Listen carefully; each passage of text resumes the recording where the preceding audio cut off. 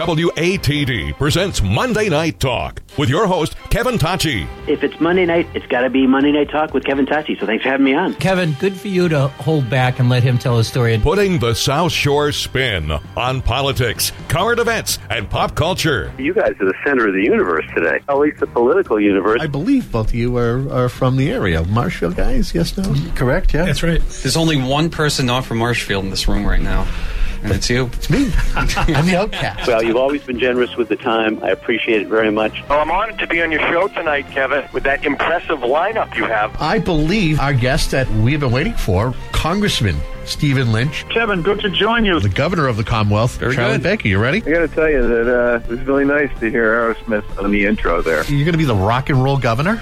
I don't know about that, but we have Joe Sullivan joining us. Sir, how are you? Well, Kevin, very good to be with you again. Dr. Drew Pinsky. Dr. Drew, are you there? I'm here. Thanks for having me. Mr. Ming Tsai, welcome to the show, sir. Hey, thanks, Kevin. Massachusetts State Auditor Suzanne Bump. Hello, Auditor. How are you? I am fine, and I'm delighted to be with you this evening. And now, your host, Kevin Tachi. Welcome and good evening. You are indeed tuned into Monday Night Talk, and yes, I am Kevin Tachi. And I will be with you until 8 p.m. this evening.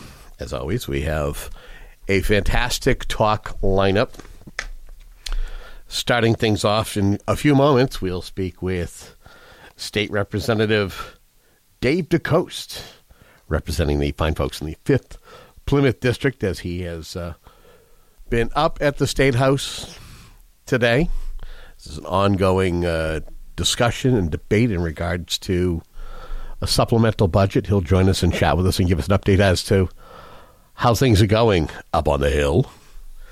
We'll follow that up with a little season greetings from one of our sponsors, Richard Rosen. He'll join us and bring us up to speed with some of the things with his two fine establishments located in downtown Whitman. That's McGuigan's Pub and then the patio at McGuigan's, side by side on Washington Street. I believe they have the tree up, this thing. If you're somebody who's a fan of Christmas trees, this thing is like 20 feet tall.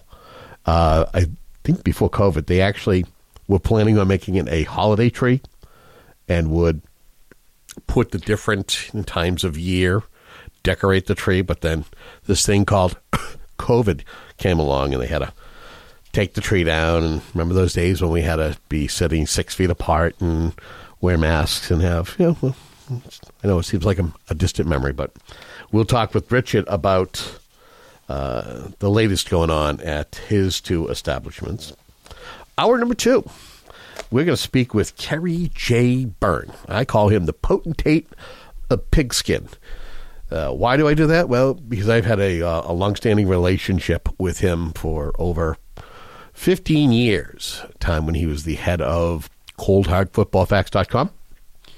And we've talked about the Patriots dynasty, and we've even chatted with him on his way to Super Bowls. Well, we're kind of on the other side of the ascent for the New England Patriots. It's going downhill quick, and the one guy who's been banging the drum saying that all this success was because of the joint efforts of Tom Brady, retired quarterback, and Bill Belichick, that prior to Tom Brady coming on the scene, that Bill Belichick was a below 500 head coach. I'm going to talk with him about that and see if he's got any more thoughts on that, seeing that there's a good possibility that New England, at the end of this football season, may decide to go in a different direction when it comes to its head coach and its front office. And then we'll close things out. If you're a Disney fan, you'll definitely want to stick around. We have Greg Glasgow and Catherine Mayer, and they are the authors of Disney on the Mountain.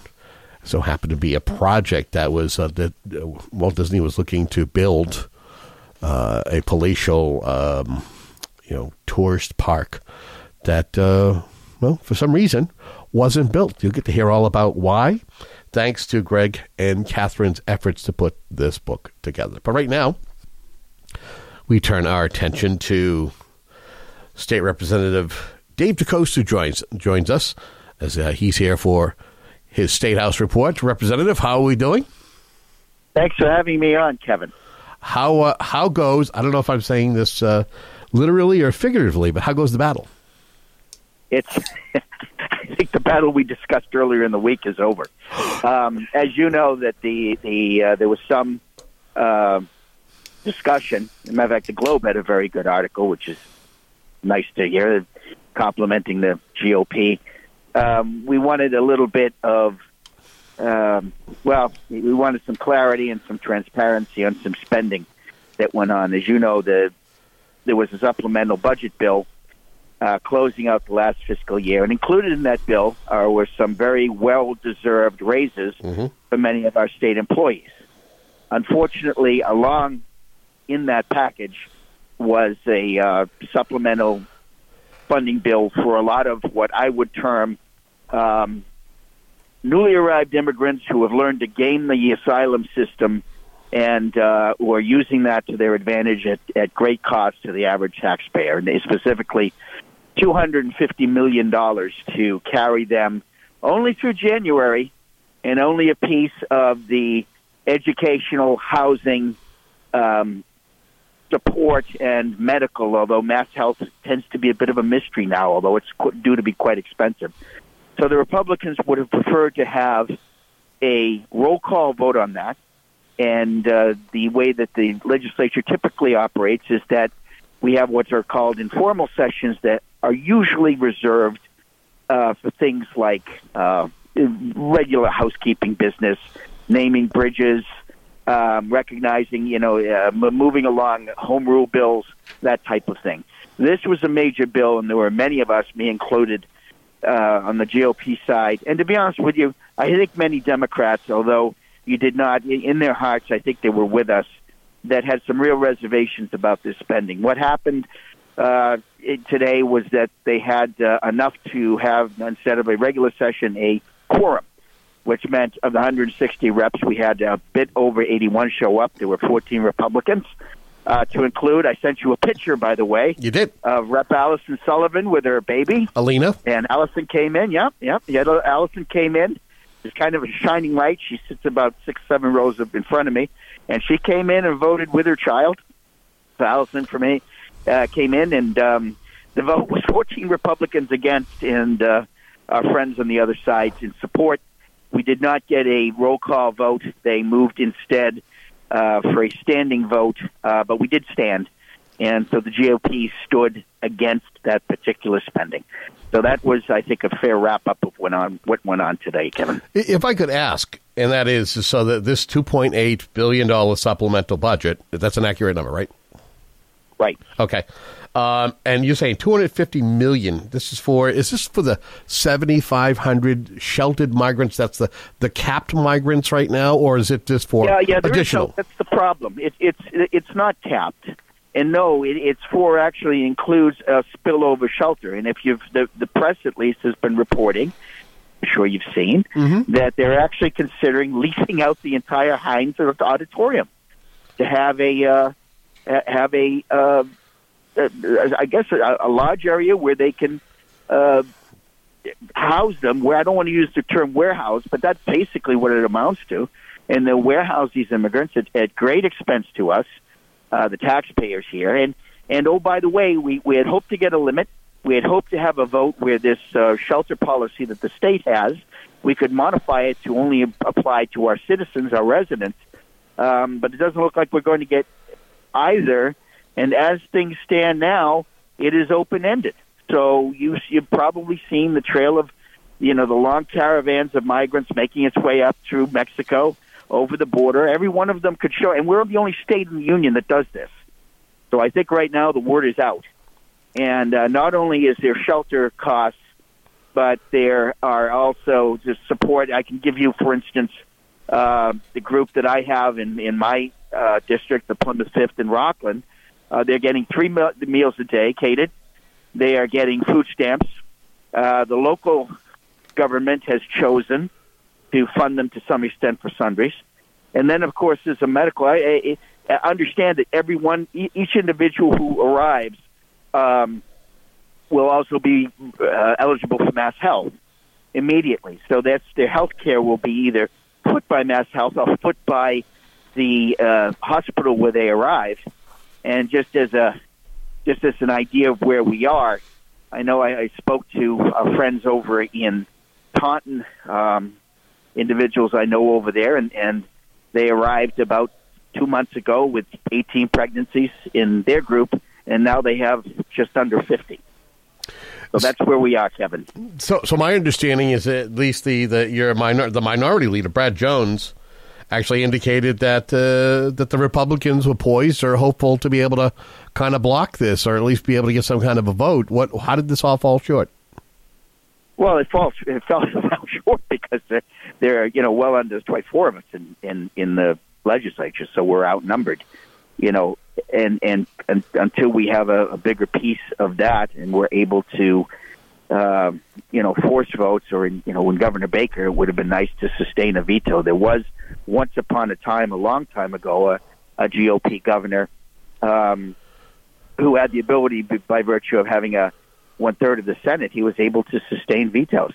And I had a discussion about that with a former speaker, I won't say who was in the legislature at that time. He told me actually that he thought Governor Weld was excellent, and they got a great deal done because the governor was, let's say, able to temper some of the worst instincts of our liberal colleagues, and quite a bit got done in the legislature. But right now, I think, and again, speaking for myself, but I think if this were put to a popular vote in the state, a policy implementing the right to shelter only for our residents or our citizens would carry overwhelmingly among the people, but that's not reflected in the legislature right now.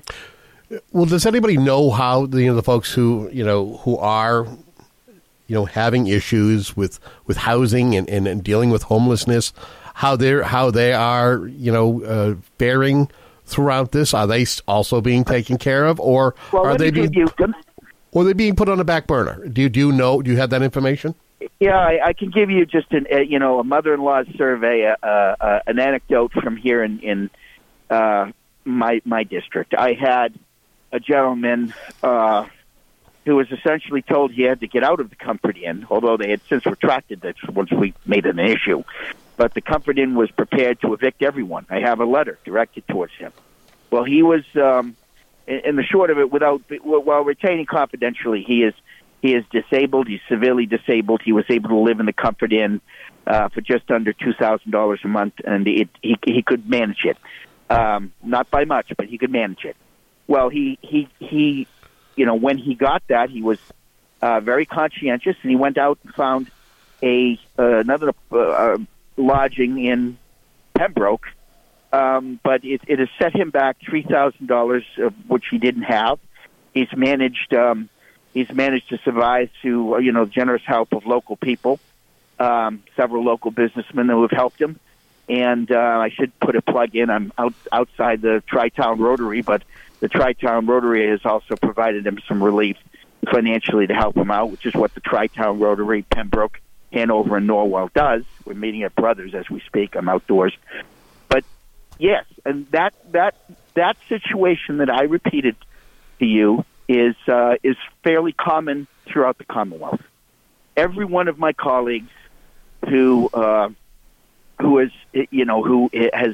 hotels or a hotel who are going through this can give you multiple examples of where either our citizens have been evicted or certainly where our citizens have been turned away.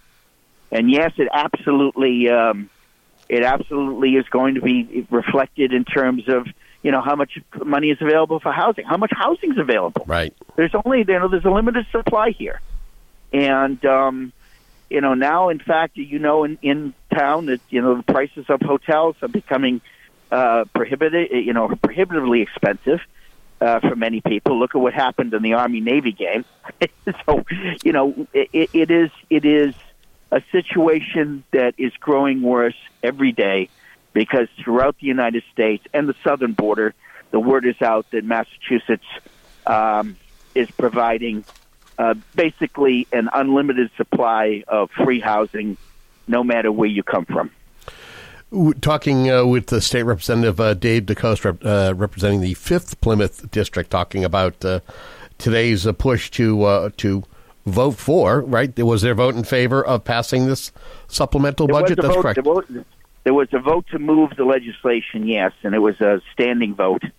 They do it by section. So there were over 70, it might have been over 80 Democrats and 14 voting in favor and 14 Republicans voting against.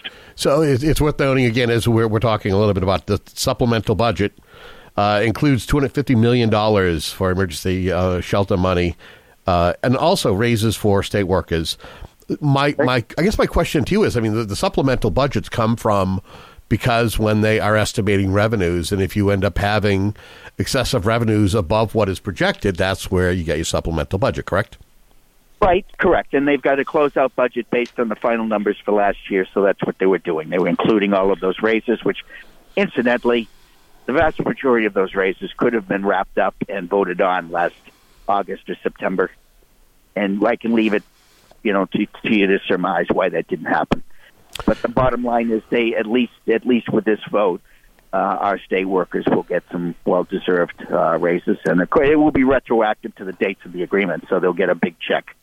So it seems to me as though the state is going to depend on future supplemental budgets to hopefully be able to pay for the emergency shelter for the migrants who are flocking to the Commonwealth. Have you heard anything from folks up on Beacon Hill, if there's any works with the current administration to try to find a way to get a system in place or have some kind of legislation that's going to deal with this and make sure that it's going to be equitable and fair, not only for the folks who are coming into the country and into the state, but also the folks who have probably been waiting for some time to be able to find housing and end homelessness for themselves. Well, again, Governor Healy indicated that she wanted to put a cap on this, but the legislators' leadership right now does not seem open to capping this. And until they do, we're going to have hundreds of thousands of people, probably more like thousands, arriving every month, demanding housing. Which is, by the way, their right under this law. Again, we're the only state in the union that does this. Do you feel that this is going to be a big issue coming next year? Yet next year is the midterms for the Commonwealth, and it's something where yourself and other state reps and state senators are going to be seeking to be reelected, and they're going to be Democrats and Republicans out there trying to jockey into place to hopefully run for office. Do you feel it's going to be one of the bigger issues that we'll be discussing next year? Well, I think it can't help but be an issue, and here's why, Kevin. Right now, our state revenues, which have been since I was elected and sworn in January 2015, we've had our years of plenty. But if you look at the last string of monthly revenues, they're going down. We can't afford to do this. If people are interested in learning more, the Mass Taxpayers Foundation and the Pioneer Institute have done some very, very good recent analysis of where we stand budget-wise. But I've heard my colleagues on the other side of the aisle already mention the possibility of 9C cuts. And I've called my town administrators and let them know it's something they want to be prepared for. And for the audience, because I know you're going to ask me, 9C cuts, because our state is mandated to have a balanced budget, if it looks as though we are going to have fiscal problems, the governor is allowed to go in and reclaim money that has been spent. So in other words, I could have, for instance, an earmark awarding a housing authority X dollars. If that money has not been spent, the governor could potentially take back that money. But there's a whole laundry list that Governor Healy would be able to go back and take a look and pull back funds to make the budget, balanced. Well, what's interesting is that when this administration took the office, one of the keystone directions that Governor Healy went with was trying to find a way to solve the housing crisis. I mean, does this cause more problems, knowing that we are dealing with the migrant situation? And knowing that there are people who, if you're looking to, you're looking for housing, it's going to be it's going to be a bigger issue. I would say it absolutely exacerbates the problem. Yes, it has to. And I would tell you that, the folks who are arriving have been smart enough to coordinate with the non-governmental organizations to say the things that would allow them to claim asylum status. This is not something that and keep in mind, most of these individuals are arriving from a very few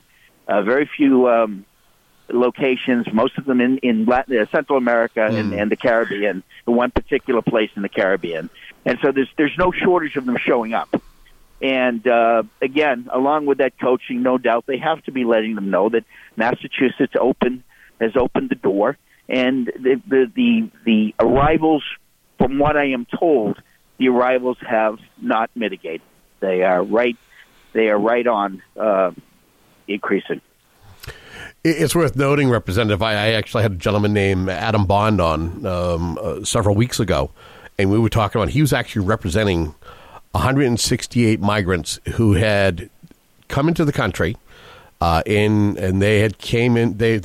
They were brought into a southern part, or a southern state. I'm not sure if it was Texas or Arkansas, and they actually had a makeshift setup where they were given documentation, told where this is where you want to go, and there was a situation that they were sent to different states like Massachusetts that were open to taking migrants.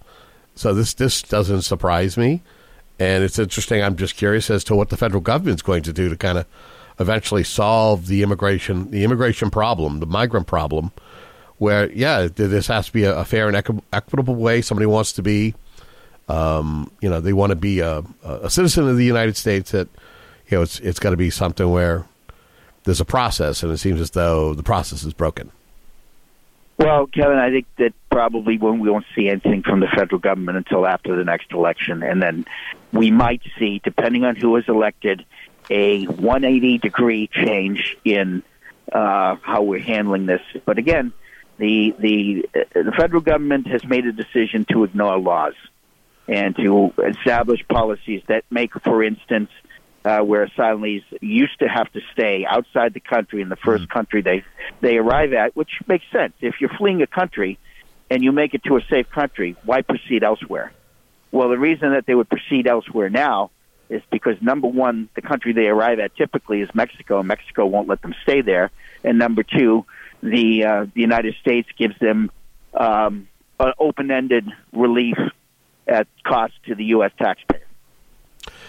I know that I don't think you're gonna see anything until a year from next January, and then you may see some changes, maybe. Well, that also depends on the outcome of the presidential election and how that goes. Yes, that's what I'm talking about. So I know that's what you're talking about, because it's setting up my next question, and that is, everybody, right now, Donald Trump is, former President Donald Trump is the one who in polls appears to be leading, but he also has he's got a lot of problems in regards to the law and court appearances.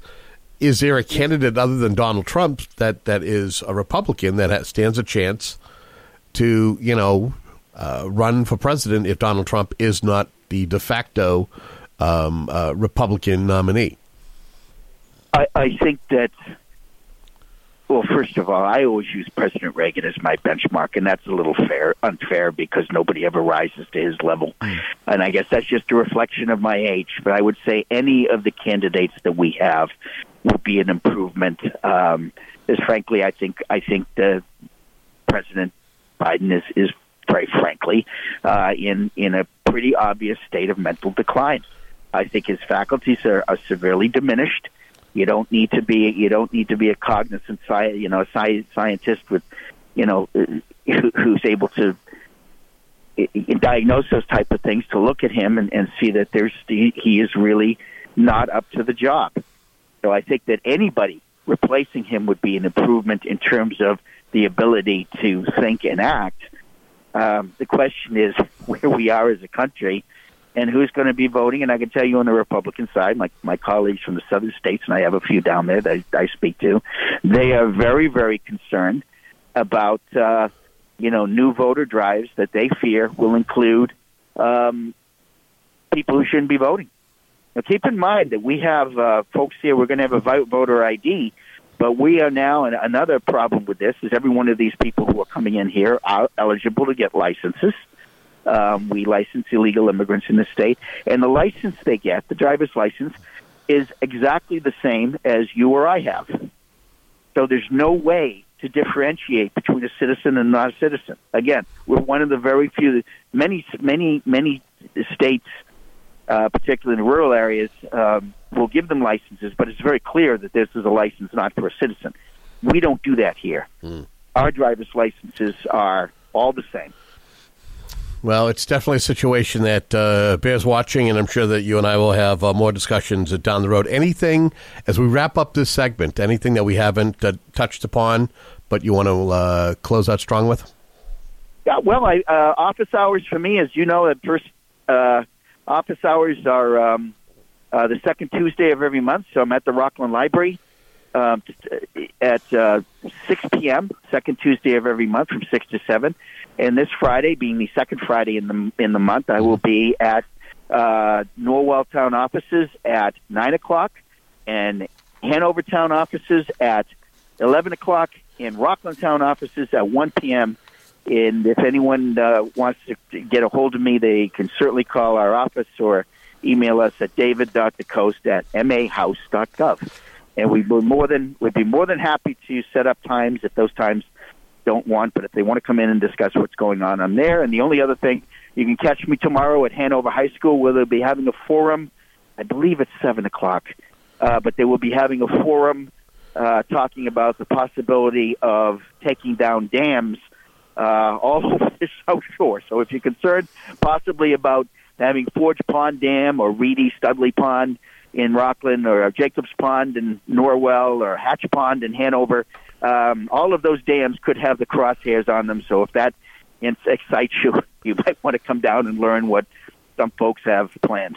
Excellent. Well, I want to thank you again for giving us the latest from what's happening up on Beacon Hill, and we look forward to, if we don't talk to you before Christmas or the New Year, may you and yours have happy holidays. Well, always good to talk to you, Kevin. Same to you. Merry Christmas, Happy Hanukkah to everyone celebrating. And isn't it a pleasure to live in a country where we can discuss this freely without any censorship? Amen. Amen. There he is, Dave DeCoste. That's the good work. You got it. State Representative Dave DeCoste, our guest. We are going to step aside, and when we come back, we're going to speak with Richard Rosen. You're tuned into Monday Night Talk here at 95.9 WATD.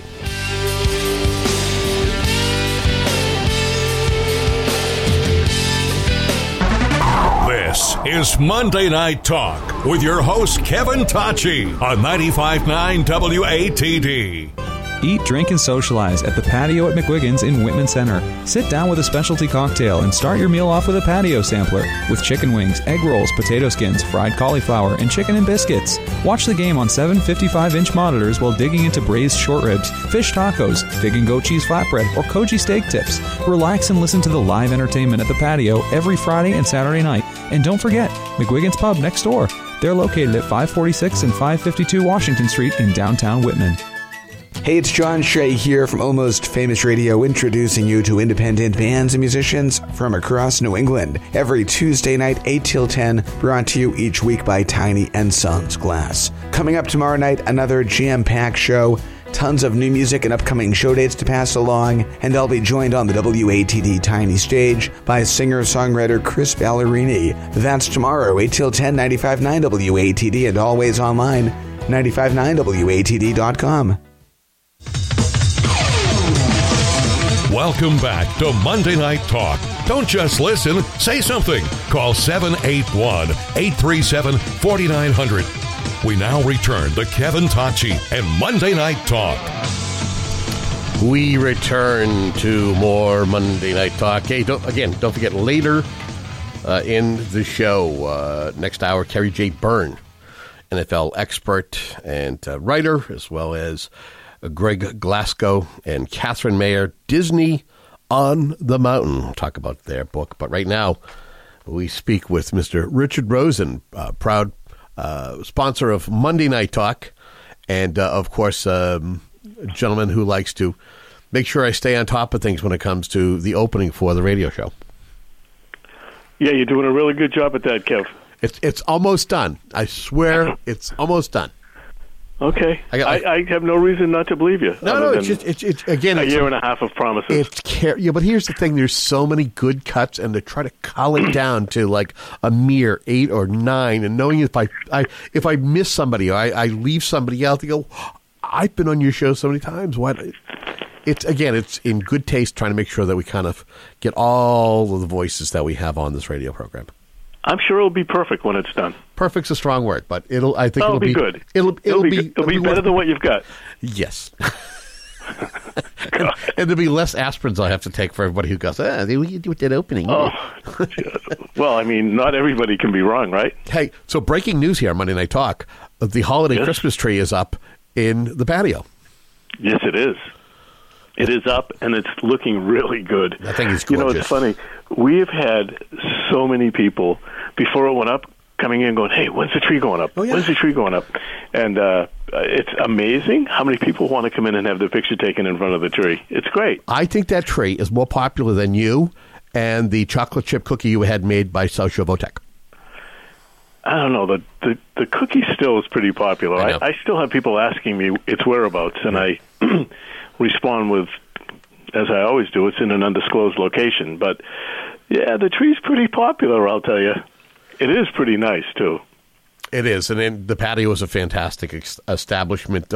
I think it's probably proper to make sure to remind folks, here we are, the holiday season, regardless of the holiday that you celebrate. Perfect time, if you're talking about gift certificates, probably it's a tough choice for me whether you get a gift certificate for McGuigan's Pub or if you get one for the patio. But they're available now, yes? So the gift cards are available, and you can buy them, and they're good at either place. They have the same name. I mean, they have both names on the same card. So they're good at either place. And, yeah, we just started the gift card special on the 1st of December. It runs till Christmas Eve, and you buy a $50 card, we give you a $5 card free. You buy 100, we give you 10, and so on. So we have started selling them, and they are good in both places. So, and again, either establishment is fantastic all year round, right? So you get a gift certificate now. It's something that somebody can enjoy, especially during the spring and the summer months when either the McGuigan's or the patio, where you have alfresco dining and the windows can open. So the gift cards are a great stocking stuffer, as well as McGuigan's Pub Pure Honey. Now, that is a really good stocking stuffer. I have to tell you, I was watching one of the news, one of the morning news programs, and they had an individual who was in. It was the Boston Honey Company. Saw that. That was this morning, right? Yeah, and the guy's like, and instead of concentrating on the honey, like he's adding all these other elements. Like, let's the rubber meets the road with what the pollinators are in your honey. Yeah, it's I was watching that. There's way too many products there. Yeah, you're like, add cheese to it. No, the honey stands on its own. On its own. I know. Why ruin the taste of it? Why ruin the taste? So, and it's funny that you segued to talking about honey, because you have how many hives? 9 hives that you're able to draw honey from, that you were able to, harvest? So, I mean, it's a hobby. I mean, you know what it's like. You've been doing it for a while now. I have. It's an absolutely astonishing life that a honeybee lives, and it's just a great hobby. In some years, I get a good amount of honey, and some years not so much. But I'm going to tell you, this year, absolutely the best honey that's ever been produced. It's clear. It smells good. It's just really good. And it's also not so good. And it's also something that has made its way onto, like you said, it's a great stocking stuffer, and it's also something that I believe that is some of the ingredients for some of the dishes that you serve. That's correct. I also heard there's a rumor that maybe some of the things that were in my garden might have found its way farm to table for either one of your establishments. No? Well, your cucumbers were pretty spectacular this year. I'm still. I can't understand how you did what you did the way you did it, and you ended up with 300 beautiful-looking cucumbers. Some of them were. They were pretty tasty, too. Some of them, though, here's the thing. I had a couple of them that were longer than from the tip of my fingers to the bend of my arm, if not a little bit longer. And I'm like, where do these, I mean, some of them would, because cucumbers, the plants themselves, can be very viney, and they grow all over the place. I think I only planted 7 seeds. That's it, 7 seeds. That's ridiculous. And, yeah, I had close to 300 cucumbers. It was amazing. But I couldn't, I was giving them out to anybody who would ask. It's crazy. Yes. But I have seeds for you. I'm trying to find a clever way to give it to you for a holiday gift. Well, I'm sure you'll figure it out because you are a pretty clever guy. I have my moments. Let's kind of digressing back to the restaurants. And it's worth noting, again, when it comes to eating out, you want to find different ways, creative ways, to be able to eat out. And I believe that you have a plan for kids to be able to eat out half price. Kids menus. Yeah, so we introduced it a couple weeks ago in the patio, and we're introducing it this week in the pub. And it's half price. Kids eat half price off the kids menu, with an adult up to 4 kids a table. And I think it's Tuesdays in the patio, Tuesdays in the patio, Thursdays in the pub. It's one or the other. I don't remember. No, so I get it in front of me because you and I were taking notes. It's Tuesdays at the pub and Thursdays at the patio. Okay, so you're right. You know what? If you went into one, you could, and it wasn't there, you could just go across the street. But the fact is that it's half price kids, and it's it's a way to bring some families in. The pub has always been an amazing family restaurant. We were talking about this the other day with some people that, by the way, this coming Saturday, is the 14th anniversary of the pub. Oh, my goodness. I know, it's crazy, isn't it? It is. And I can remember when you were telling me that you were going to, open a pub. And I'm like, you are? You're like, yeah.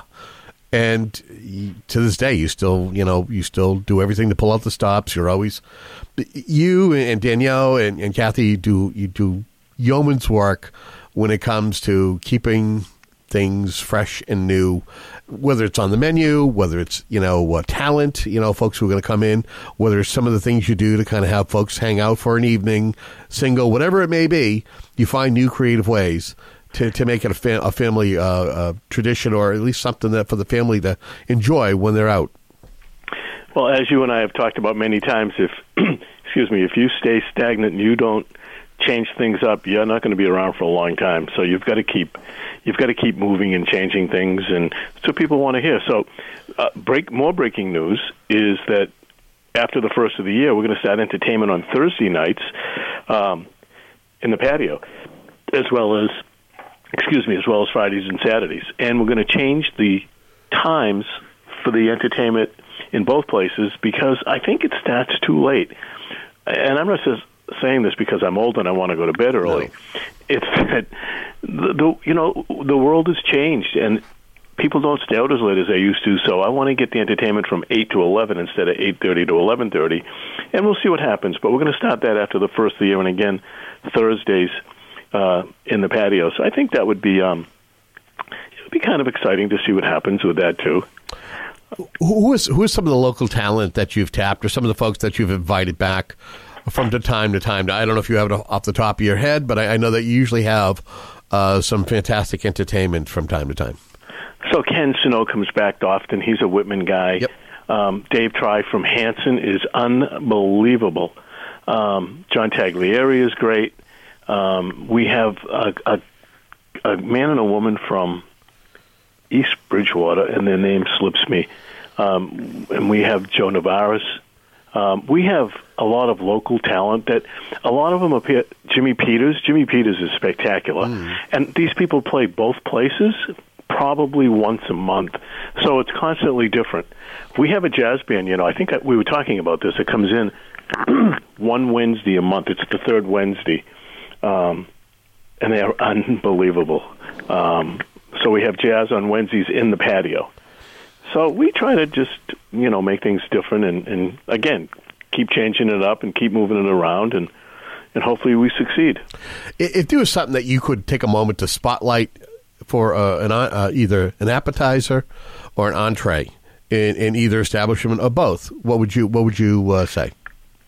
So in the pub, I'm I have a sore spot for the Whitman sampler in the pub is probably, and the seafood cakes.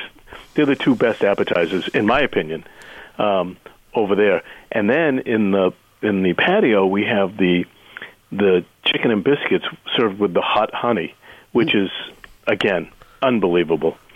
It's, we sell in the pub a ton of steak tips.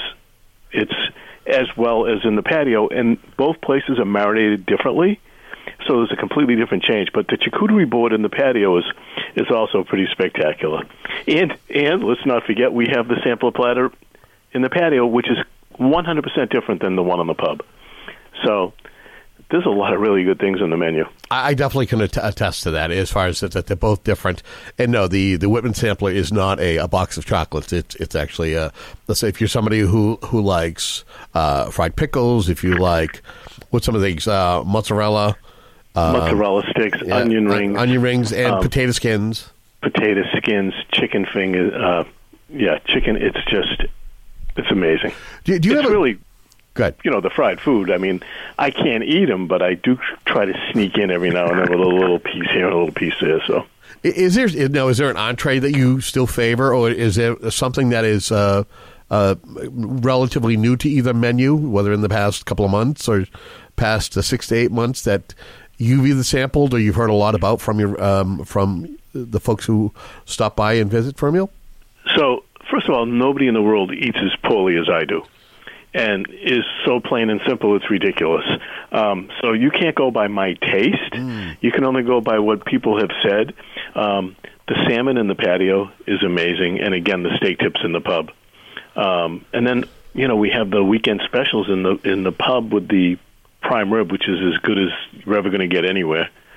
And one of my favorites, believe it or not, in the patio is chicken masala. Really? It's so good. Yeah, it's so good.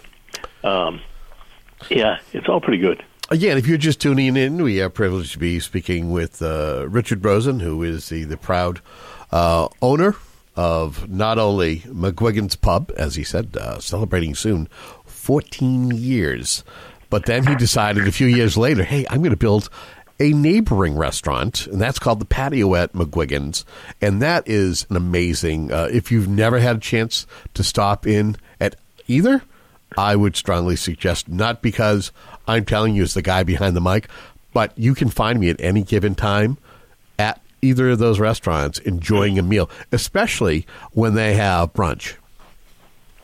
Yes, which we don't have at the moment.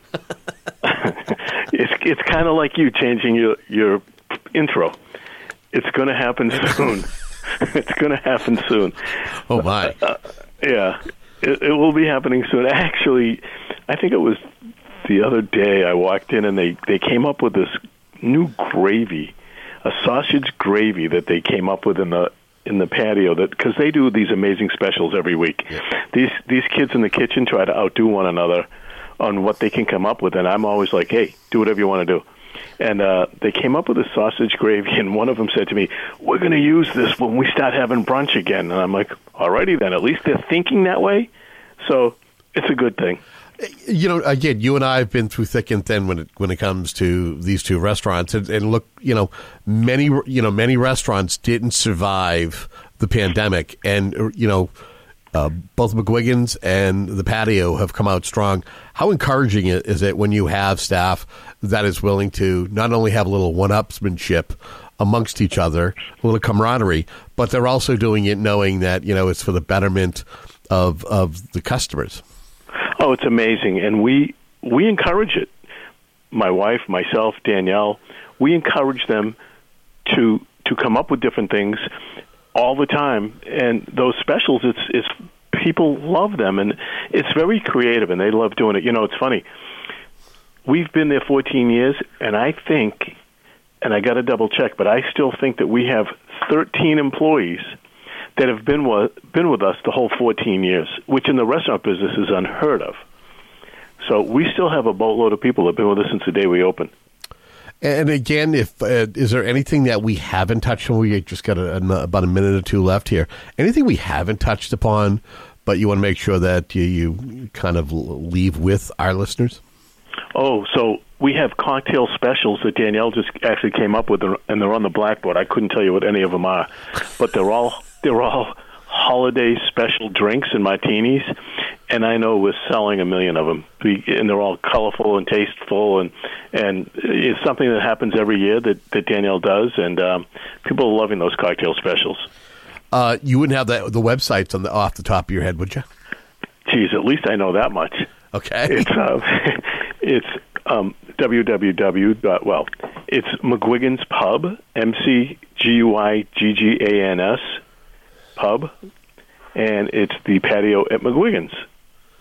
781-447-2525 in the patio, and 747-7333 in the pub. Okay.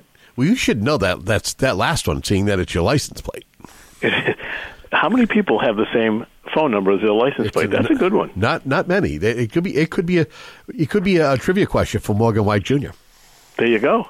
So there you go. We could do that. Listen, I want to thank you so much for not only being a very, very valuable sponsor to what we do here on a weekly basis, and also taking time out of your busy schedule to kind of share some of the things that, again, a successful eatery that has been through, that continues to do well and strive for the best on the South Shore.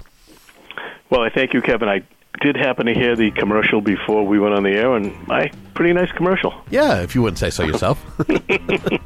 Thanks very much, and I want to wish everybody happy holidays. You got it. There he is, Richard Rosen, joining us. We are going to step aside. When we come back, second hour, Monday Night Talk. Don't go anywhere.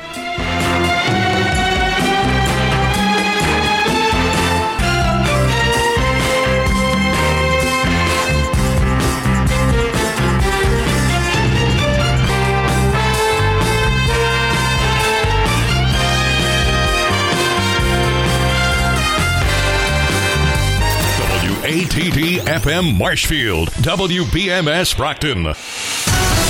The South Shore's first choice for live team coverage of breaking news, emergency traffic, and severe weather. WATD.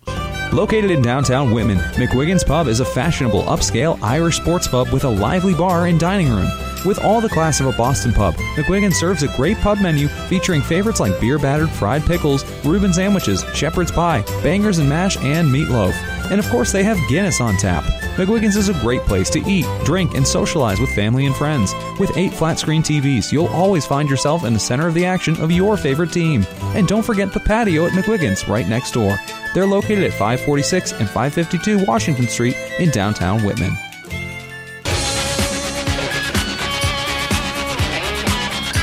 Welcome back to Monday Night Talk. Don't just listen, say something. Call 781-837-4900. And now, more Monday Night Talk with your host, Kevin Tocci. Find Monday Night Talk on Facebook and share your opinions. Go to 959watd.com/Monday Night Talk.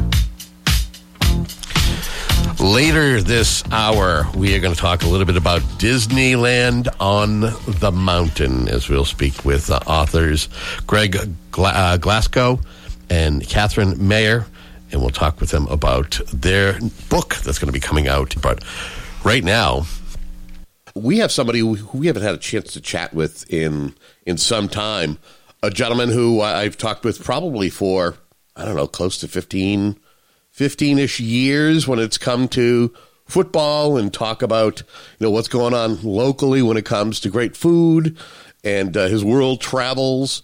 And I'm talking about none other than Kerry J. Byrne. I fondly have called him over the years the potentate of pigskin. He's here to join us. Kerry, welcome back to Monday Night Talk, sir. Kevin Tocci, the hottest working man in radio. I always love being on with you. And yeah, we've known each other a long time now when you think about it. It's been, at least 15 years, right? So yeah, it goes back maybe to close to 20. How old were you 20 years ago? 5? Yeah, you're too kind. I know it's not as long as your the best hair. What do you say about your hair? You got the record breaking Iron Man. You know the Iron Man streak, right? Luke Gehrig and Cal Ripken and Brett Favre. I'm the proud owner, not the proud owner. The world acclaims it. The Iron Man streak. I am now up to 19,670 consecutive perfect hair days, Kevin. That's a world record. Wow. 19,670. Next October, the world will celebrate 20,000 consecutive perfect hair days, a global celebration of the Ironman streak. By the way, the number 2 all-time record is John Travolta during the filming of Saturday Night Fever with 12 consecutive perfect hair days in 1977. We get a little bit of a lead here.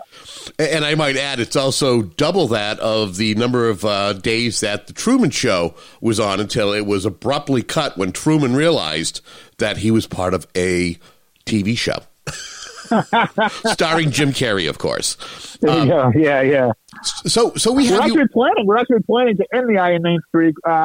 Right now, the plans in the works. But in your listenership area, somewhere on the South Shore, we are going to have a shave our heads for cancer research next year in celebration of the 20,000 consecutive perfect hair day at the end of the streak. So when that comes around, Kevin, I'd love to talk to you because I'm trying to make some good of this seriously, besides the joke. So. Okay. Well, let's a couple of things that I wanted to have you on for. Probably the primary is to talk a little bit about Bill Belichick, folks. New England Patriots fans. We've been spoiled for a little better than 2 decades because we had the greatest quarterback and greatest coach known to football, at least at this time. But when you take one of them out of the equation, maybe not so much that one of them may not be as great as we think. But I also want to start out with talking and paying a little homage to your pigskin gala that just took place a couple of weeks ago in the great city of Quincy. Yeah, we call it it's the Pigskin Gala. We call it America's greatest high school football tailgate party. And what we did, Quincy is one of the few communities in Massachusetts, maybe the only one, with 2 high schools that also play each other on Thanksgiving Day. And they've now played 91 games, and we've had now 36 Pigskin Galas where we gather and have a tailgate before the game. And it's evolved over the years into a civic fundraiser. In fact, I know you're a proud Brockton guy. One of Brockton's finest, Dave Wedge, the author, who you've been a frequent guest on your show, is a regular guest in the Pigskin Gala. And now we raise money. We tailgate before the game. We are out there at 6 a.m. We've had 300 people this year. By 9:30, the games, are at 10 o'clock, and we've now raised over $31,000 for local youth sports and activities. So tailgating for world peace, as we call it, and it's just a fun day. And honestly, we now have people from Quincy and North Quincy, both sides of the city, come together as they do after the game. The city's only divided on one day a year. We come together on the other 364, and you know what? We were talking about this. In fact, some other schools have come to us about it. We'd love to see other communities do this. It's a great opportunity, right? It's the one day we all watch high school football, right? Whatever town you're in, yep. That's the day to go watch high school football, and it's part of the tradition for millions of people in Massachusetts. And by the way, Kevin, what I love about Thanksgiving football, it's pretty much only a Massachusetts tradition. Growing up, I thought all of America did it, and it's a lot in New England, parts of New Hampshire, parts of Rhode Island, Connecticut do it, parts of Pennsylvania, New York, and New Jersey do it, but Massachusetts, it's the thing, right? Everyone is playing on Thanksgiving morning. That is a Massachusetts tradition, and I'm actually bummed that other states don't have it, right? I mean, if you don't have high school, what are you doing Thanksgiving without high school football? To me, it's foreign, but we've turned into a fundraiser. We have a whole volunteer team. We have a great feed. We have donations. Victory Point in Marina Bay provides a lot of the food for us. Braintree Brewhouse in Braintree, Alex Casares is our founding sponsor. He puts up the primary sponsorship check. Civic South Shore Bar Pizza, which you and I are both fans of. Yep. At Braintree Brewhouse, he's been kind of the catalyst for all this. And we've now, we raise a lot of money and we have a good time and we celebrate America and high school football and in high school football, more specifically in Massachusetts. And I just want to make sure that we also mention that there is a donation page, a Pigskin Gala Fund 2023 page. That's still live. Is that correct? And there's a GoFundMe? Yeah, we'll keep it live. We've hit our fundraising minimum on that page, but if people want to donate, and this year goes to Quincy Youth Football and Cheerleading. We are supporting, we want to perpetuate our love of football, right? Sure. You love football, Kevin. I love football. Your listeners love football. We talk passionately about football whenever you and I get together every year, and we're not alone. So what we are doing is we are supporting, for the last several years, we've donated to the band program, lacrosse, wrestling, cheerleading, but now we are donating specifically to Quincy Youth Football and Cheerleading. hundreds and hundreds of kids participate, and we are perpetuating the love of football, the tradition of football in Massachusetts. So we're very proud of that. And, you know, a lot of our money goes to, you know, helmets, there's big innovations in helmets for children's safety. We help with that. So we're doing a lot to kind of, not only promote a love of football among kids, but also encourage parents that football is safe to play. You know, there's been a lot of kids that have been pulled out of football in recent years specifically. It's actually safer than soccer. It's safer than a lot of other sports. But the image is that it's an unsafe sport. And, you know, we want to make sure that kids are getting the best, the safest equipment possible to encourage parents to let them play an incredible game, a game that promotes teamwork and camaraderie and unity and spirit and discipline and all the things we want in our children. Football is all about that. As is cheerleading. We also are sponsoring youth cheerleading. So we're all about that, Kevin. And again, if folks are just tuning in, we're privileged to have Kerry J. Byrne join us, a gentleman who, for many years, I've talked football with him. He's busier with other endeavors these days. But one of the things that I see him occasionally kind of talk with folks, the pundits out there, you know, we enjoyed some great years here with Tom Brady and Bill Belichick. Tom has since decided to call it a career. He's going to be calling football. He's going to be part of a football broadcast in the near future, I believe next year. But, you know, Bill Belichick being called, the thought was that he was going to be able to continue on with the Patriot way.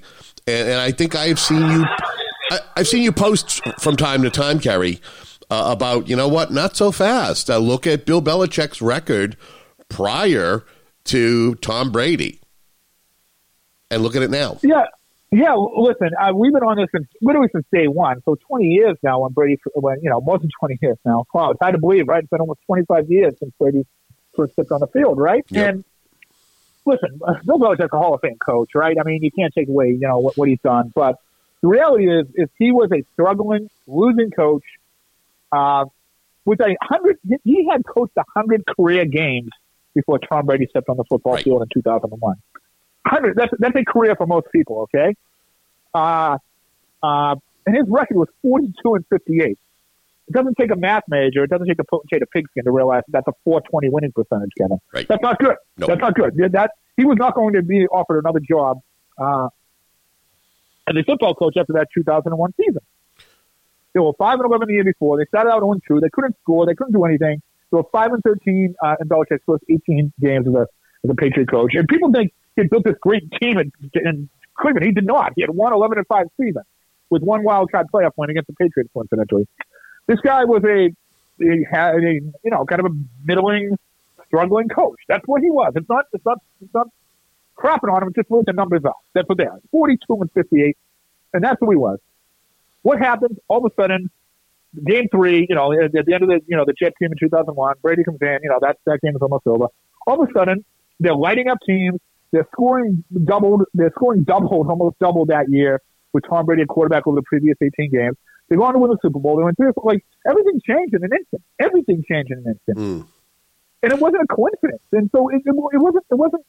And for some reason, people didn't put 2 and 2 together. They wanted to say, "Oh, this is a great coach." No, it was a quarterback. It's a quarterback league. It was all about the quarterback. It was always about the quarterback. The NFL's always been about the quarterback. It doesn't matter who your left tackle is. They're all the same. That's what we learned in cold hard football facts over the years. There's only one position that matters. And I know it sounds simplistic, but everything proves it. The Patriots have proven it. And when they unceremoniously let Brady go, that was an arrogant move, because you knew they were going to struggle after that. You knew they were not going to win again. You knew that. And people said, "Oh, Belichick's a great coach." And he wasn't. And what are we looking now?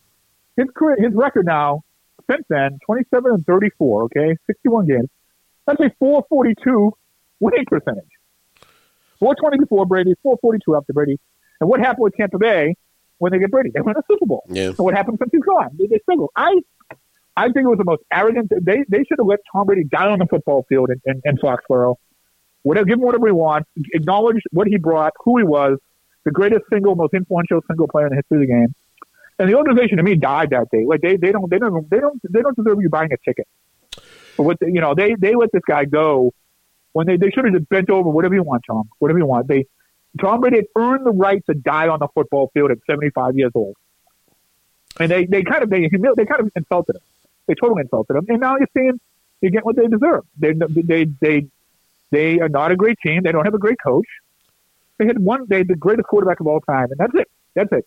And now nobody can deny it. Now it's not. Now there's a track record, and we've said it since day one. It's not Johnny come lately. The Cold Hard Football Facts were always in front of this, and you just look at the numbers. Don't look at your opinions. Look at the numbers, and that's it. It's not. It's just is what it is, Kevin. And I think everyone now realizes it. So I want to throw this in there. So basically what you're saying is that a generational talent like Tom Brady was the antithesis to this, because there was a lot. I mean, they had the first bit of a dynasty when they won 3 Super Bowls, then there was a lull, and then they won another 3, and they won them in, similar fashion within, a certain amount of time. None of this isn't, having good coaches, other good players. You feel that like Tom Brady was the one who kind of covered up a lot of the deficiencies that this team had. It's not they covered up anything. They've made the NFL. They've legislatively created a game. The NFL legislatively created a game through rules, through penalties, through everything that makes it all about the quarterback. If you don't pass the ball efficiently, you don't win. That's all it's about. They've eliminated defense. They've eliminated the kicking game. Yeah. The NFL, whether they realize it or not, has made it a game about one. It's always been, the quarterback's always been essential to success. And we've proven it through the years. The Green Bay Packers didn't win in the 60s because they ran the ball. They won because they passed the ball more efficiently on offense than any team in football. And that was kind of the light goes off moment for us when we looked at that and realized, it really is always been a quarterback game. So it's just, you got 52 other guys on a roster, and your offense, it's not high school where Brockton has a bigger, better offensive line than Whitman Hanson, okay? They're all kind of equal. No one's out there gonna pound the other team into submission. It's all about that quarterback and efficiency, and it's really that simple. And the Patriots proved it. Tom Brady wasn't a generational talent. He was a whatever bigger it's generational. He was a once in the history of the game talent, and they seem to not acknowledge that. They seem to believe their own hype that they could win without him. And they can't. They can't. We know that now. If folks are tuning in, we got a few more minutes before we end the program and also say goodbye to Kerry J. Byrne. I guess I have to ask, and that is do you think that the Krafts will pull the plug on, will they pull the plug on Bill Belichick at the end of the season? Or do you think that they will give him a chance to draft? Right now, they're poised to be top 3 when it comes to drafting. The only thing that would drive, I think, Patriots fans crazier is if he drafted, a defensive player instead of trying to get the next great signal caller here in New England. I saw someone post on social media that, they got to get Marvin Harrison Jr. out of Ohio State. And I laughed at it.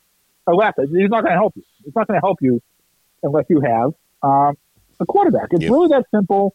And people need to simplify it, but you just look at it. Just look at what they become. It's a Belichick trait. Take away the name. Here's his career record without Tom Brady: 69 and 92. Are you going to keep 69 and 92 around any longer? Is that the coach you want? Do you want the 69 and 92 coach along? Coaching your team any longer? How many more years of mediocrity and failure do you need before you pull the trigger? Take away the name. Are you going to keep that guy? No. And to me, the linchpin was I personally disowned the Patriots organization after they let Brady go. Like it was so deeply offensive to the game, to the history of the game, to the understanding of the game. They became the New York Jets in that day.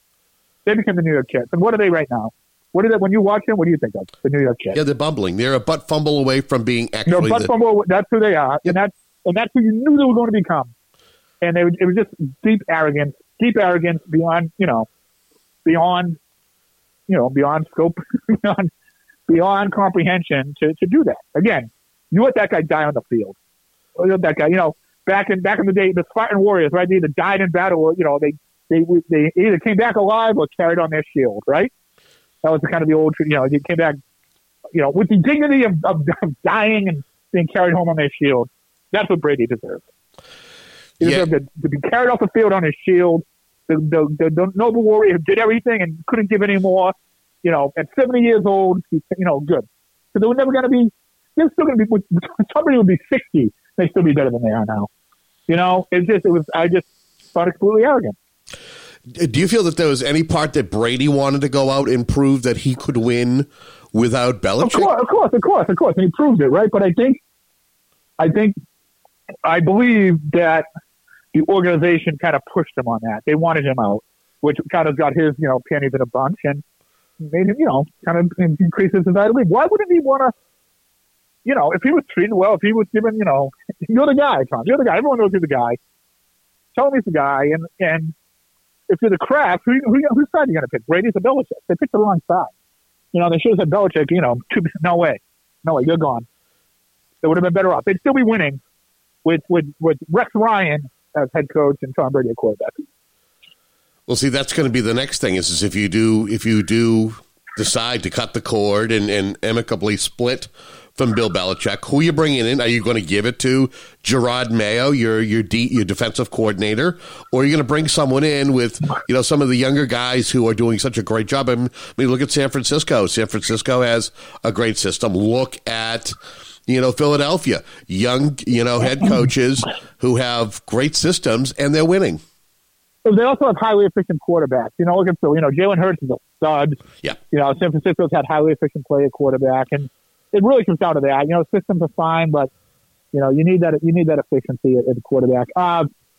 Just as one thing on Belichick, he's only in whatever it is now, 10 seasons as a head coach without Tom Brady. 10 seasons, okay, not an insignificant career. That's Vince Lombardi didn't coach 10 seasons at Green Bay, okay. So we have a career arc here. One playoff win 29 years ago in the wild card round. That's Belichick's postseason record without Tom Brady. So there you go. So who they get in, what? I was going to say, do you think that will he be able to get a coaching job elsewhere, and will he be able to break Don Shula's win record? No, I don't. I think that are you going to hire? Maybe someone might say, "Hey, we want this guy to come in." I don't know what's in his mind if he wants to coach. I mean, certainly he has the love of the game, right? I mean, the guy has the love and knowledge of the game. Sure. He knows everything. He's been through everything. He would certainly make some organization better, I guess, with the right quarterback. But when you look back, Shula. By the way, the Dolphins did a similar thing in their case when they ousted Shula. I mean, in their case, Shula was kind of the linchpin. They won with running. They won with Bob Greasy. They won with Dan Marino. They won year after year after year. And when they started winning only 10, 11 games a year, they ousted Shula. They've never been as good. They're good this year, but they've never been as good as they were since they got rid of Shula. It's kind of a similar thing, except in that case, the coach was kind of the catalyst. He looks better every day, doesn't he? I mean, think of all the games Belichick and the Patriots have won over the years, right? All the playoff games. I mean, still not as many as Shula. And by the way, Shula started coaching when there were 12 games in a season, 14 games in a season. So it's kind of remarkable that, I think Shula just was. By the way, I met Shula once when he opened. He had a steakhouse in Providence, and I went to an event there. He was in his 70s, probably. That guy was a badass man. He still had a vice grip on his hand. I'm not a small guy, and he was a tough bastard. And he played back in the day. So, but I don't think I think it'd be a long shot to answer your question for Belichick at this point to break that record. It's an incredible record, but we'll see. We'll see. We'll see.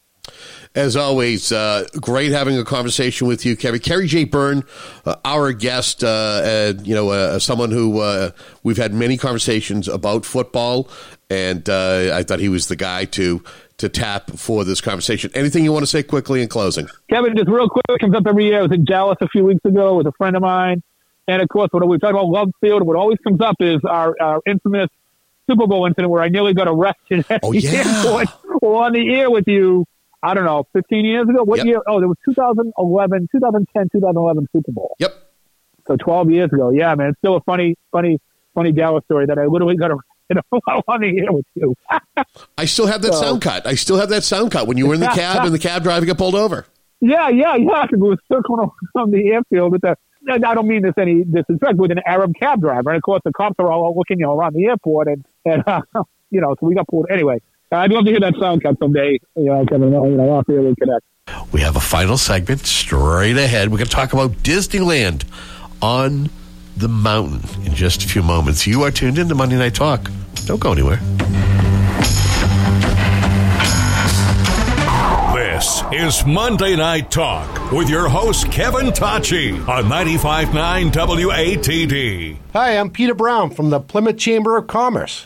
And I'm Dave Stevens of Decked Out Apparel and Promotions. We want to invite you to the greatest event of the season. Toys for Tot event, Alden Park in Plymouth. The cost to get in, an unwrapped toy. That's it? That's all. Believe it or not, there are many kids within the sound of my voice that will have no toys under their tree, if they have a tree at all. No bicycle? No. No skateboard? No. No dolls? No. No basketball?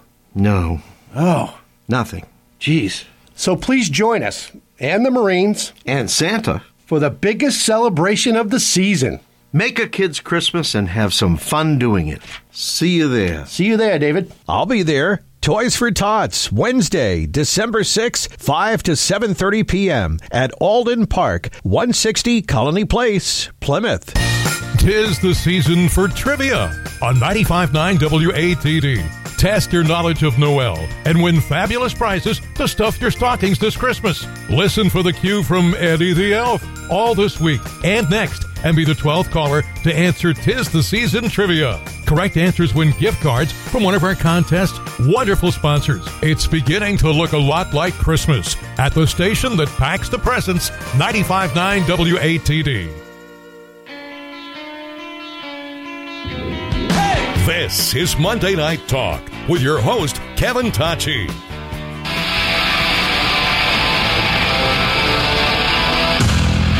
Download the Monday Night Talk podcast from iTunes for free. Just search for Monday Night Talk WATD. This is Monday Night Talk with your host, Kevin Tachi. The big believer in saving the best for last. Well, first, especially this segment, because I am somebody who is a fan of Disney. Most things Disney. Been to Disneyland, World, even been to Euro Disney. So when the conversation came up with one of the PR people, says, hey, would you be interested in having a conversation with these two authors about Disneyland on the mountain and what could have been? I was all over it. So joining us to talk to us about Walt Disney, who is the environmentalist and the ski resort that I guess never was. We have Greg Glasgow and Catherine Mayer. They are joining us here on Monday Night Talk. Catherine, Greg, welcome to Monday Night Talk. Hey, Kevin, how you doing? I'm happy to be here. Can you hear me okay? Yes. Yeah. Okay. Because I'm not sure if you both called in or if you're sharing a phone. Sharing a phone. We're sharing a phone. Okay. I think the first thing I want to start with is a little bit about each of you. My understanding is you both are journalists. You write for various outlets. Let's start with you, Catherine. Tell us a little bit about yourself, who you write for. Sure. So I'm a journalist, obviously, and I've written for a number of different newspapers and magazines.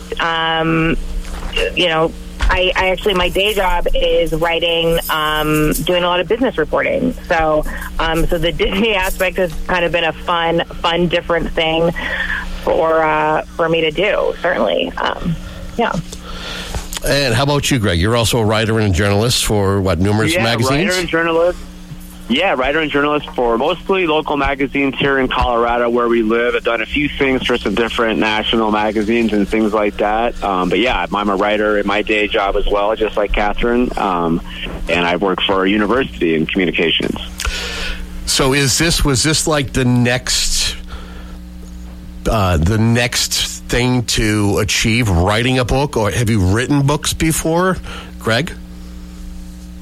This was definitely the next thing to achieve. This is definitely a bucket list thing that just kind of, the idea popped up, and I think, both of us actually have creative writing backgrounds, so I think we always in the back of our heads thought that we would write fiction, novels, things like that, but turned out that our first book was actually a nonfiction book that we wrote together. So, yeah, it's a big deal.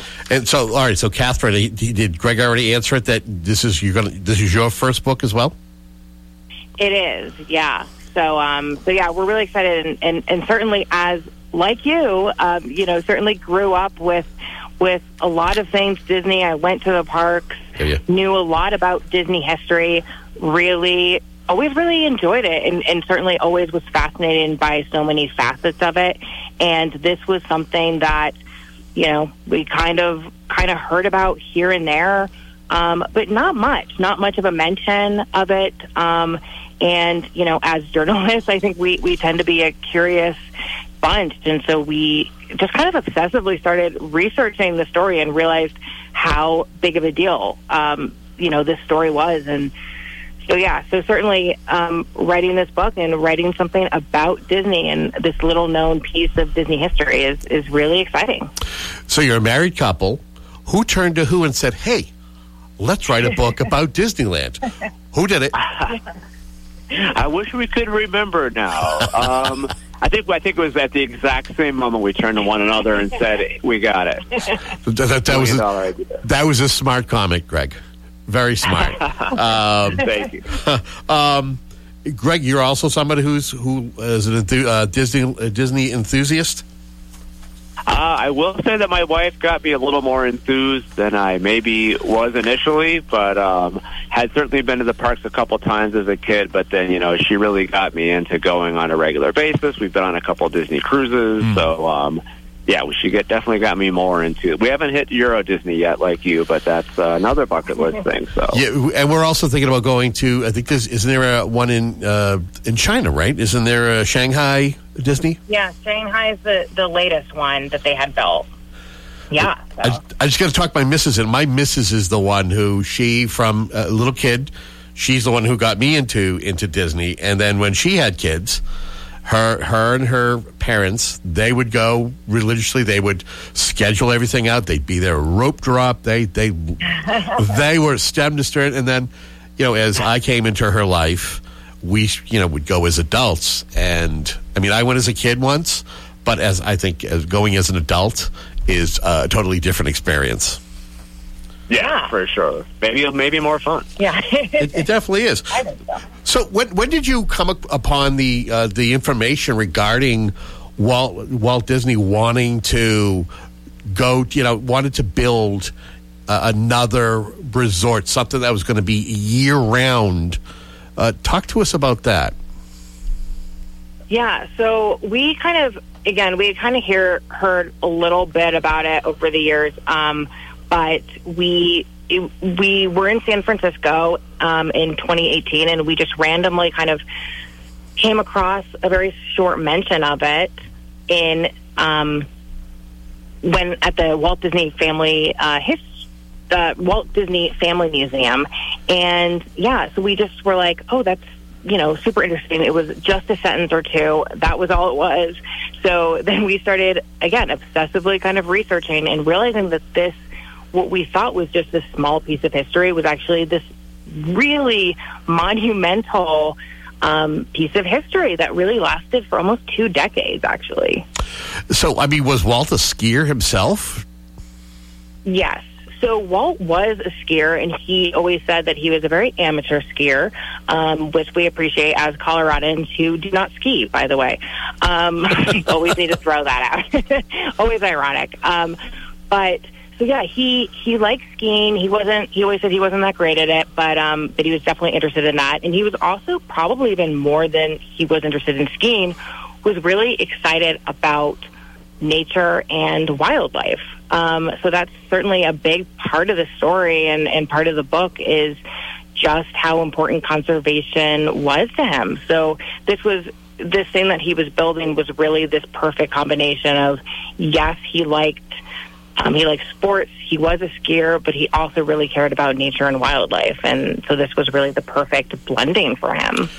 So Greg, when did Walt come up with the idea of Disney branded skiing or a ski resort, especially in California?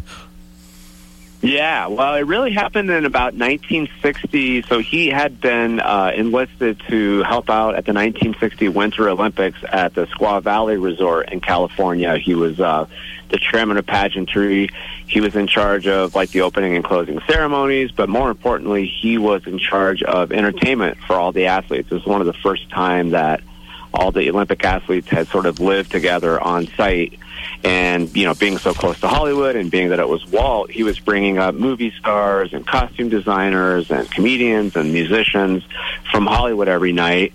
And he saw the what the athletes, you know, thought about it and the response he was getting, and just started kind of putting the pieces together. I mean, Disneyland had only been open for about 5 years at that point, and he just started thinking, you know, what would it look like for Disney to do this? And even we had a couple sources that said Walt at that point said, I could do this better than I'm seeing it done here at this resort, and so he kind of set out to do that.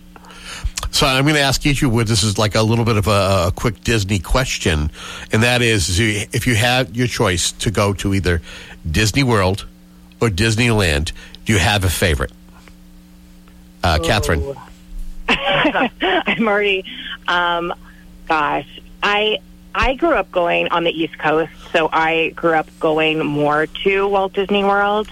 So that's always kind of my first, just because that's where I went as a kid. But obviously, seeing Disneyland, seeing kind of what, you know, where it started, is very important, I got to say. Okay, Greg, have you had a chance to go to both? And if you had your choice, Oh, yes.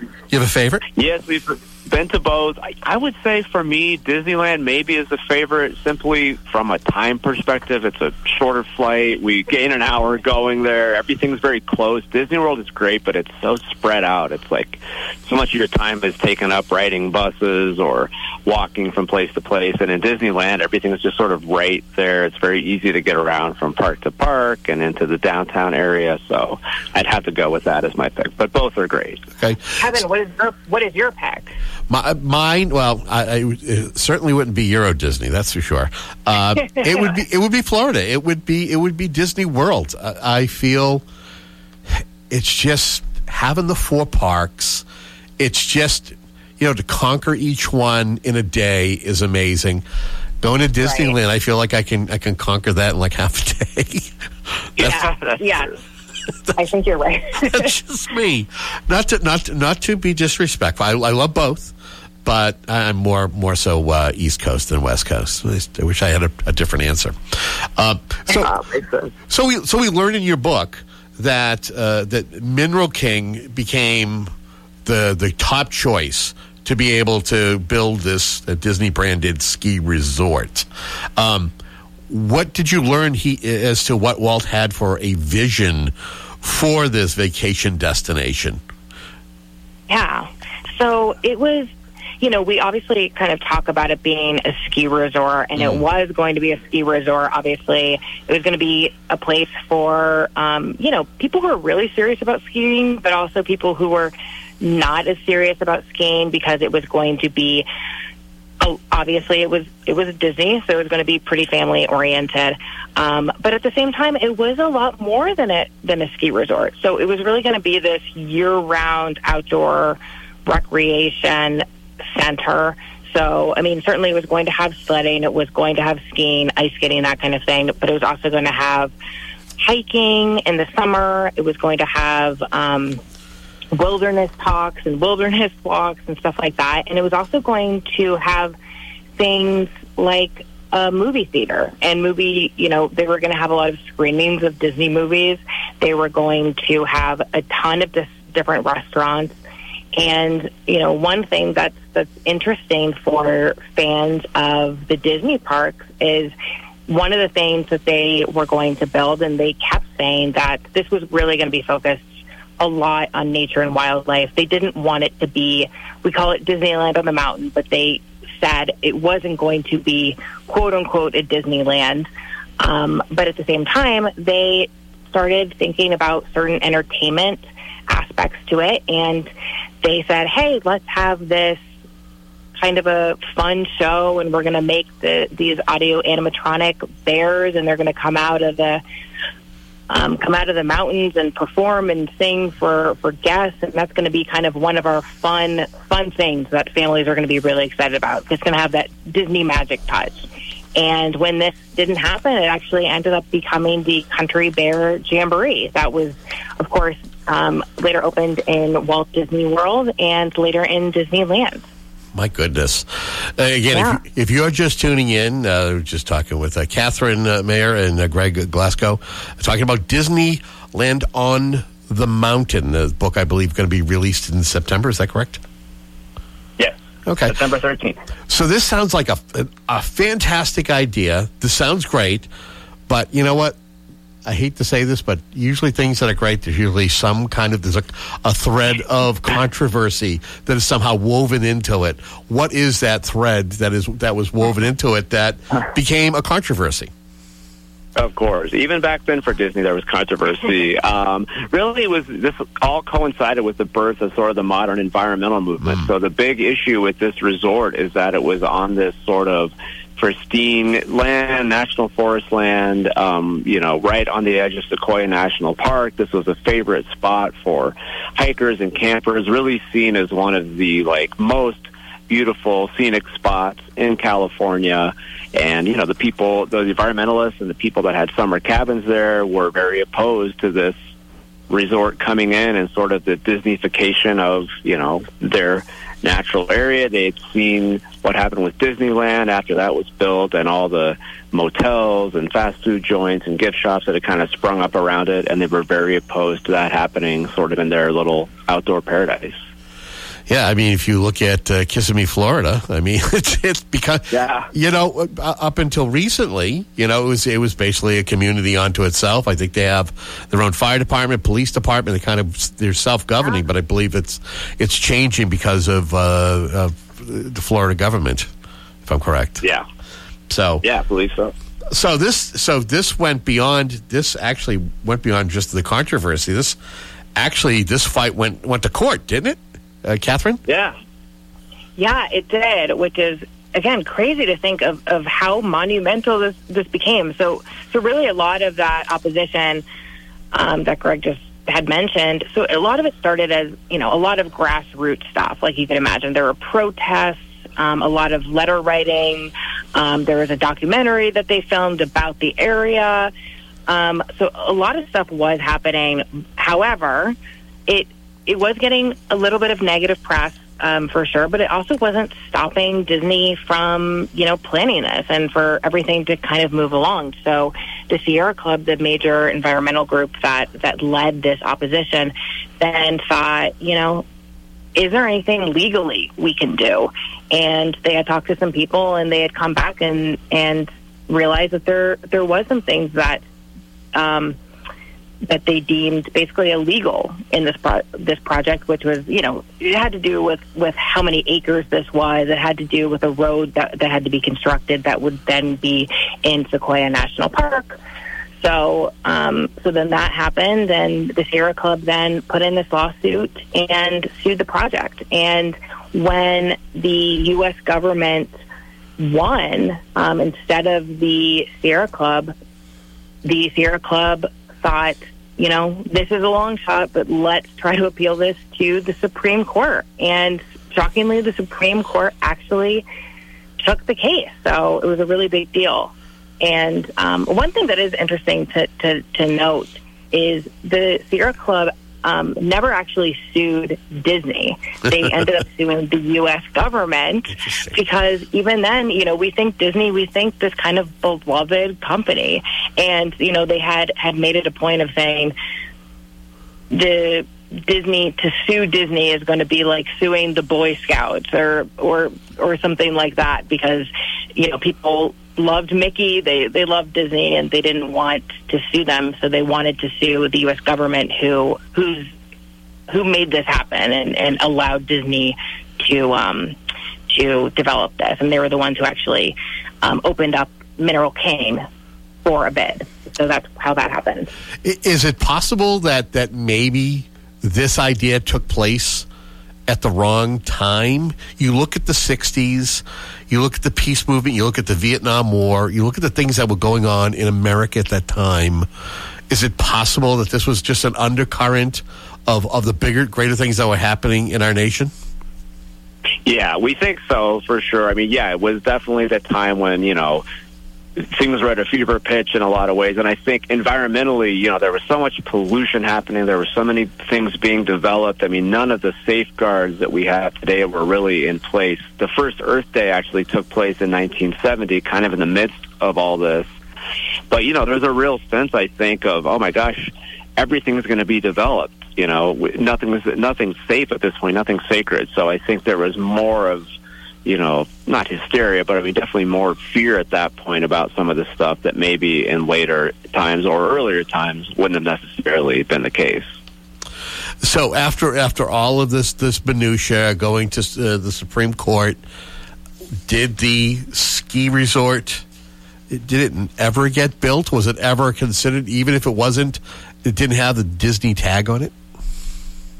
No, nothing ever got built there. It's still today. I think Disney still owns a little bit of the land up there today, a couple parking lots. But yeah, nothing really ever got off of the drawing board. It's sort of just stayed as this concept. And then, the legal case put it into this kind of limbo where it kept getting appealed and then refiled. And then there was another national act that had passed to protect the environment that involved environmental impact statements that had to be created, which kind of put it in further limbo. So, yeah, it just sort of eventually never happened.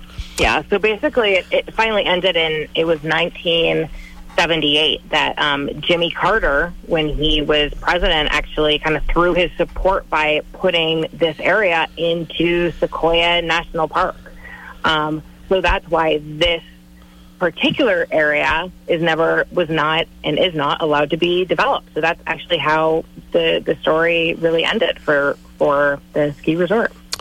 So all the time that you have invested in doing your research, writing this book, I'm going to ask each of you to give me your response, and maybe it might be the same.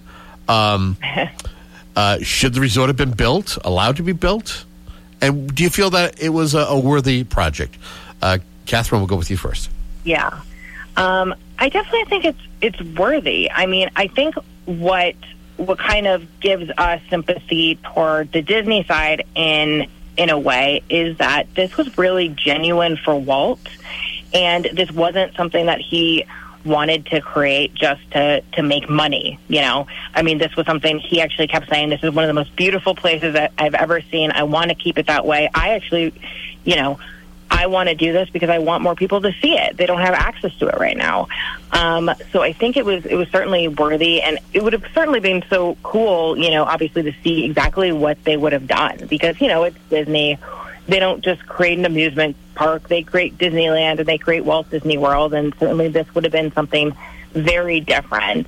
But we certainly, both of us have a lot of sympathy toward the environmental side, and, we really see both sides. I know that seems kind of like a cop-out, but we do, and we really kind of go back and forth in perspective from each side, the Disney side and the environmental side in the book, and we really want to hear what people think about it too. And yeah, Greg, your thoughts?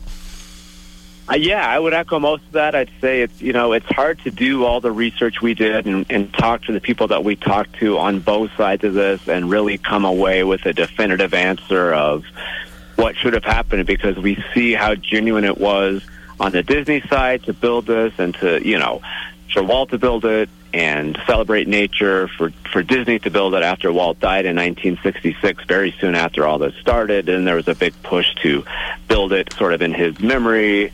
But we also see the side of the environmentalists and how hard they fought to preserve this. So, like Catherine said, we wrote it from sort of alternating points of view throughout the book to tell both sides of the story. And I think in the end, we want hopefully people to read the book and come away with what they think should have happened. If I may, as a fellow journalist, I feel that in today's journalism, that folks tend to want to lean one way or the other. They want to it's easy to tell one side of the story. If you want to give as much of the background to a story, I think you try to tell it from as many sides as possible. And I commend both of you for attempting to do that in this book. Oh, thank you so much. Yeah, that was early on, something that, maybe we were slanted more toward Disney side in the beginning just because of our appreciation for it. But I think as we started writing it, it really became important. Hey, we really have to tell this from both sides and show why it was important to each side. Knowing that the Disney company itself celebrating its 100th anniversary, give your thoughts as far as contributions that Disney has made to the culture, and how much has it actually changed since Walt's death? Greg? I mean, the contributions it's made are huge. We're lucky to be publishing this book in the 100th anniversary year. That was quite a fluke of timing that we're happy about. I think it's funny to think about the time all this was happening. Like we said, Disneyland had just been built.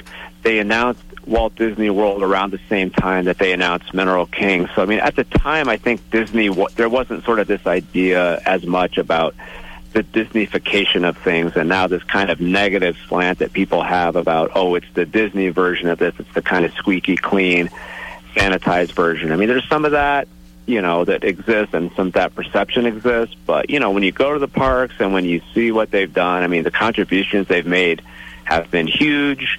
They've had some leadership shifts, obviously, in the last couple of years, and things are changing a little bit. But, it's hard to deny that they're just a juggernaut in American culture. And, it's just expanded in the years since Walt died. Your thoughts, Catherine?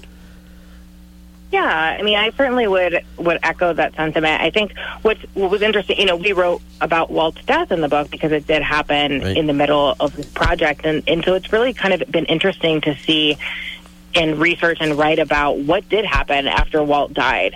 And, they certainly lost this kind of glimmer and obviously their founding father and everything that he was.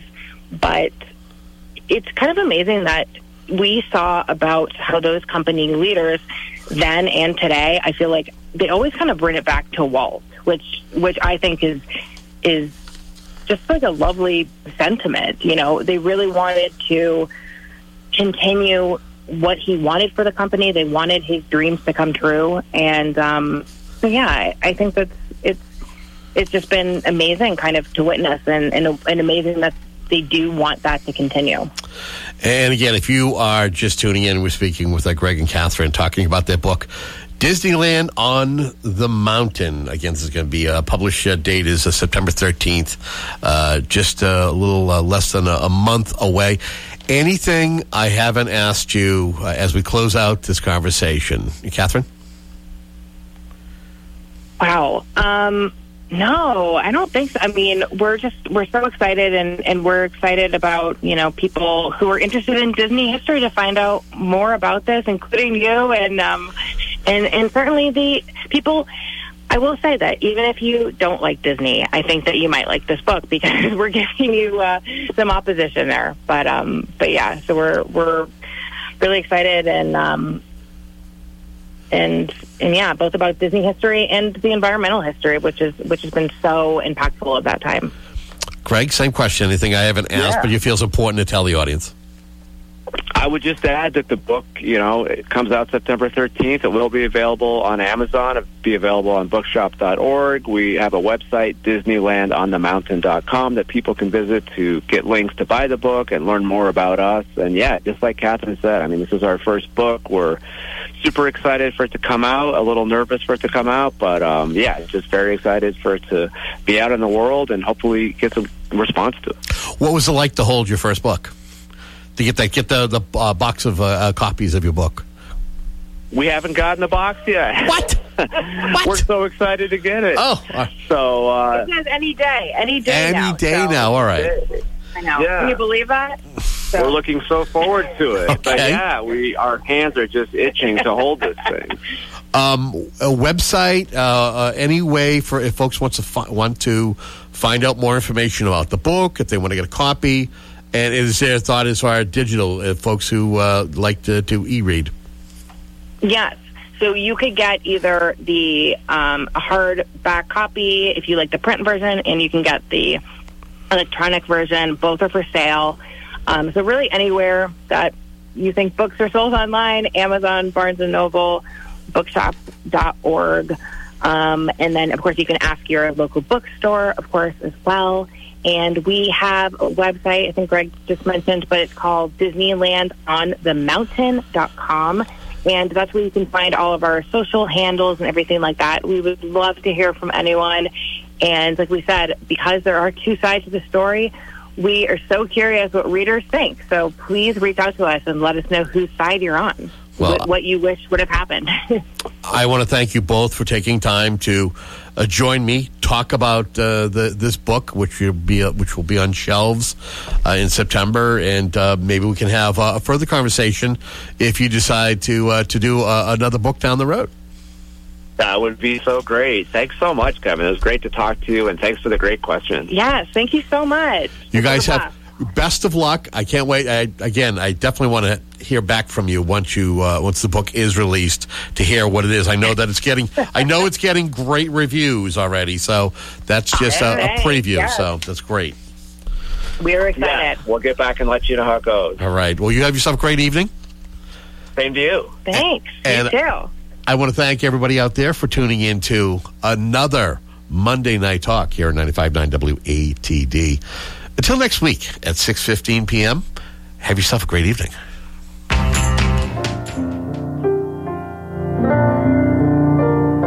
I'm Karen Harvey, Minister of Music at the United Church of Christ in Norwell. Please join me this Wednesday as I offer musical meditations, seasonal and introspective piano music appropriate for contemplating the coming of Emmanuel.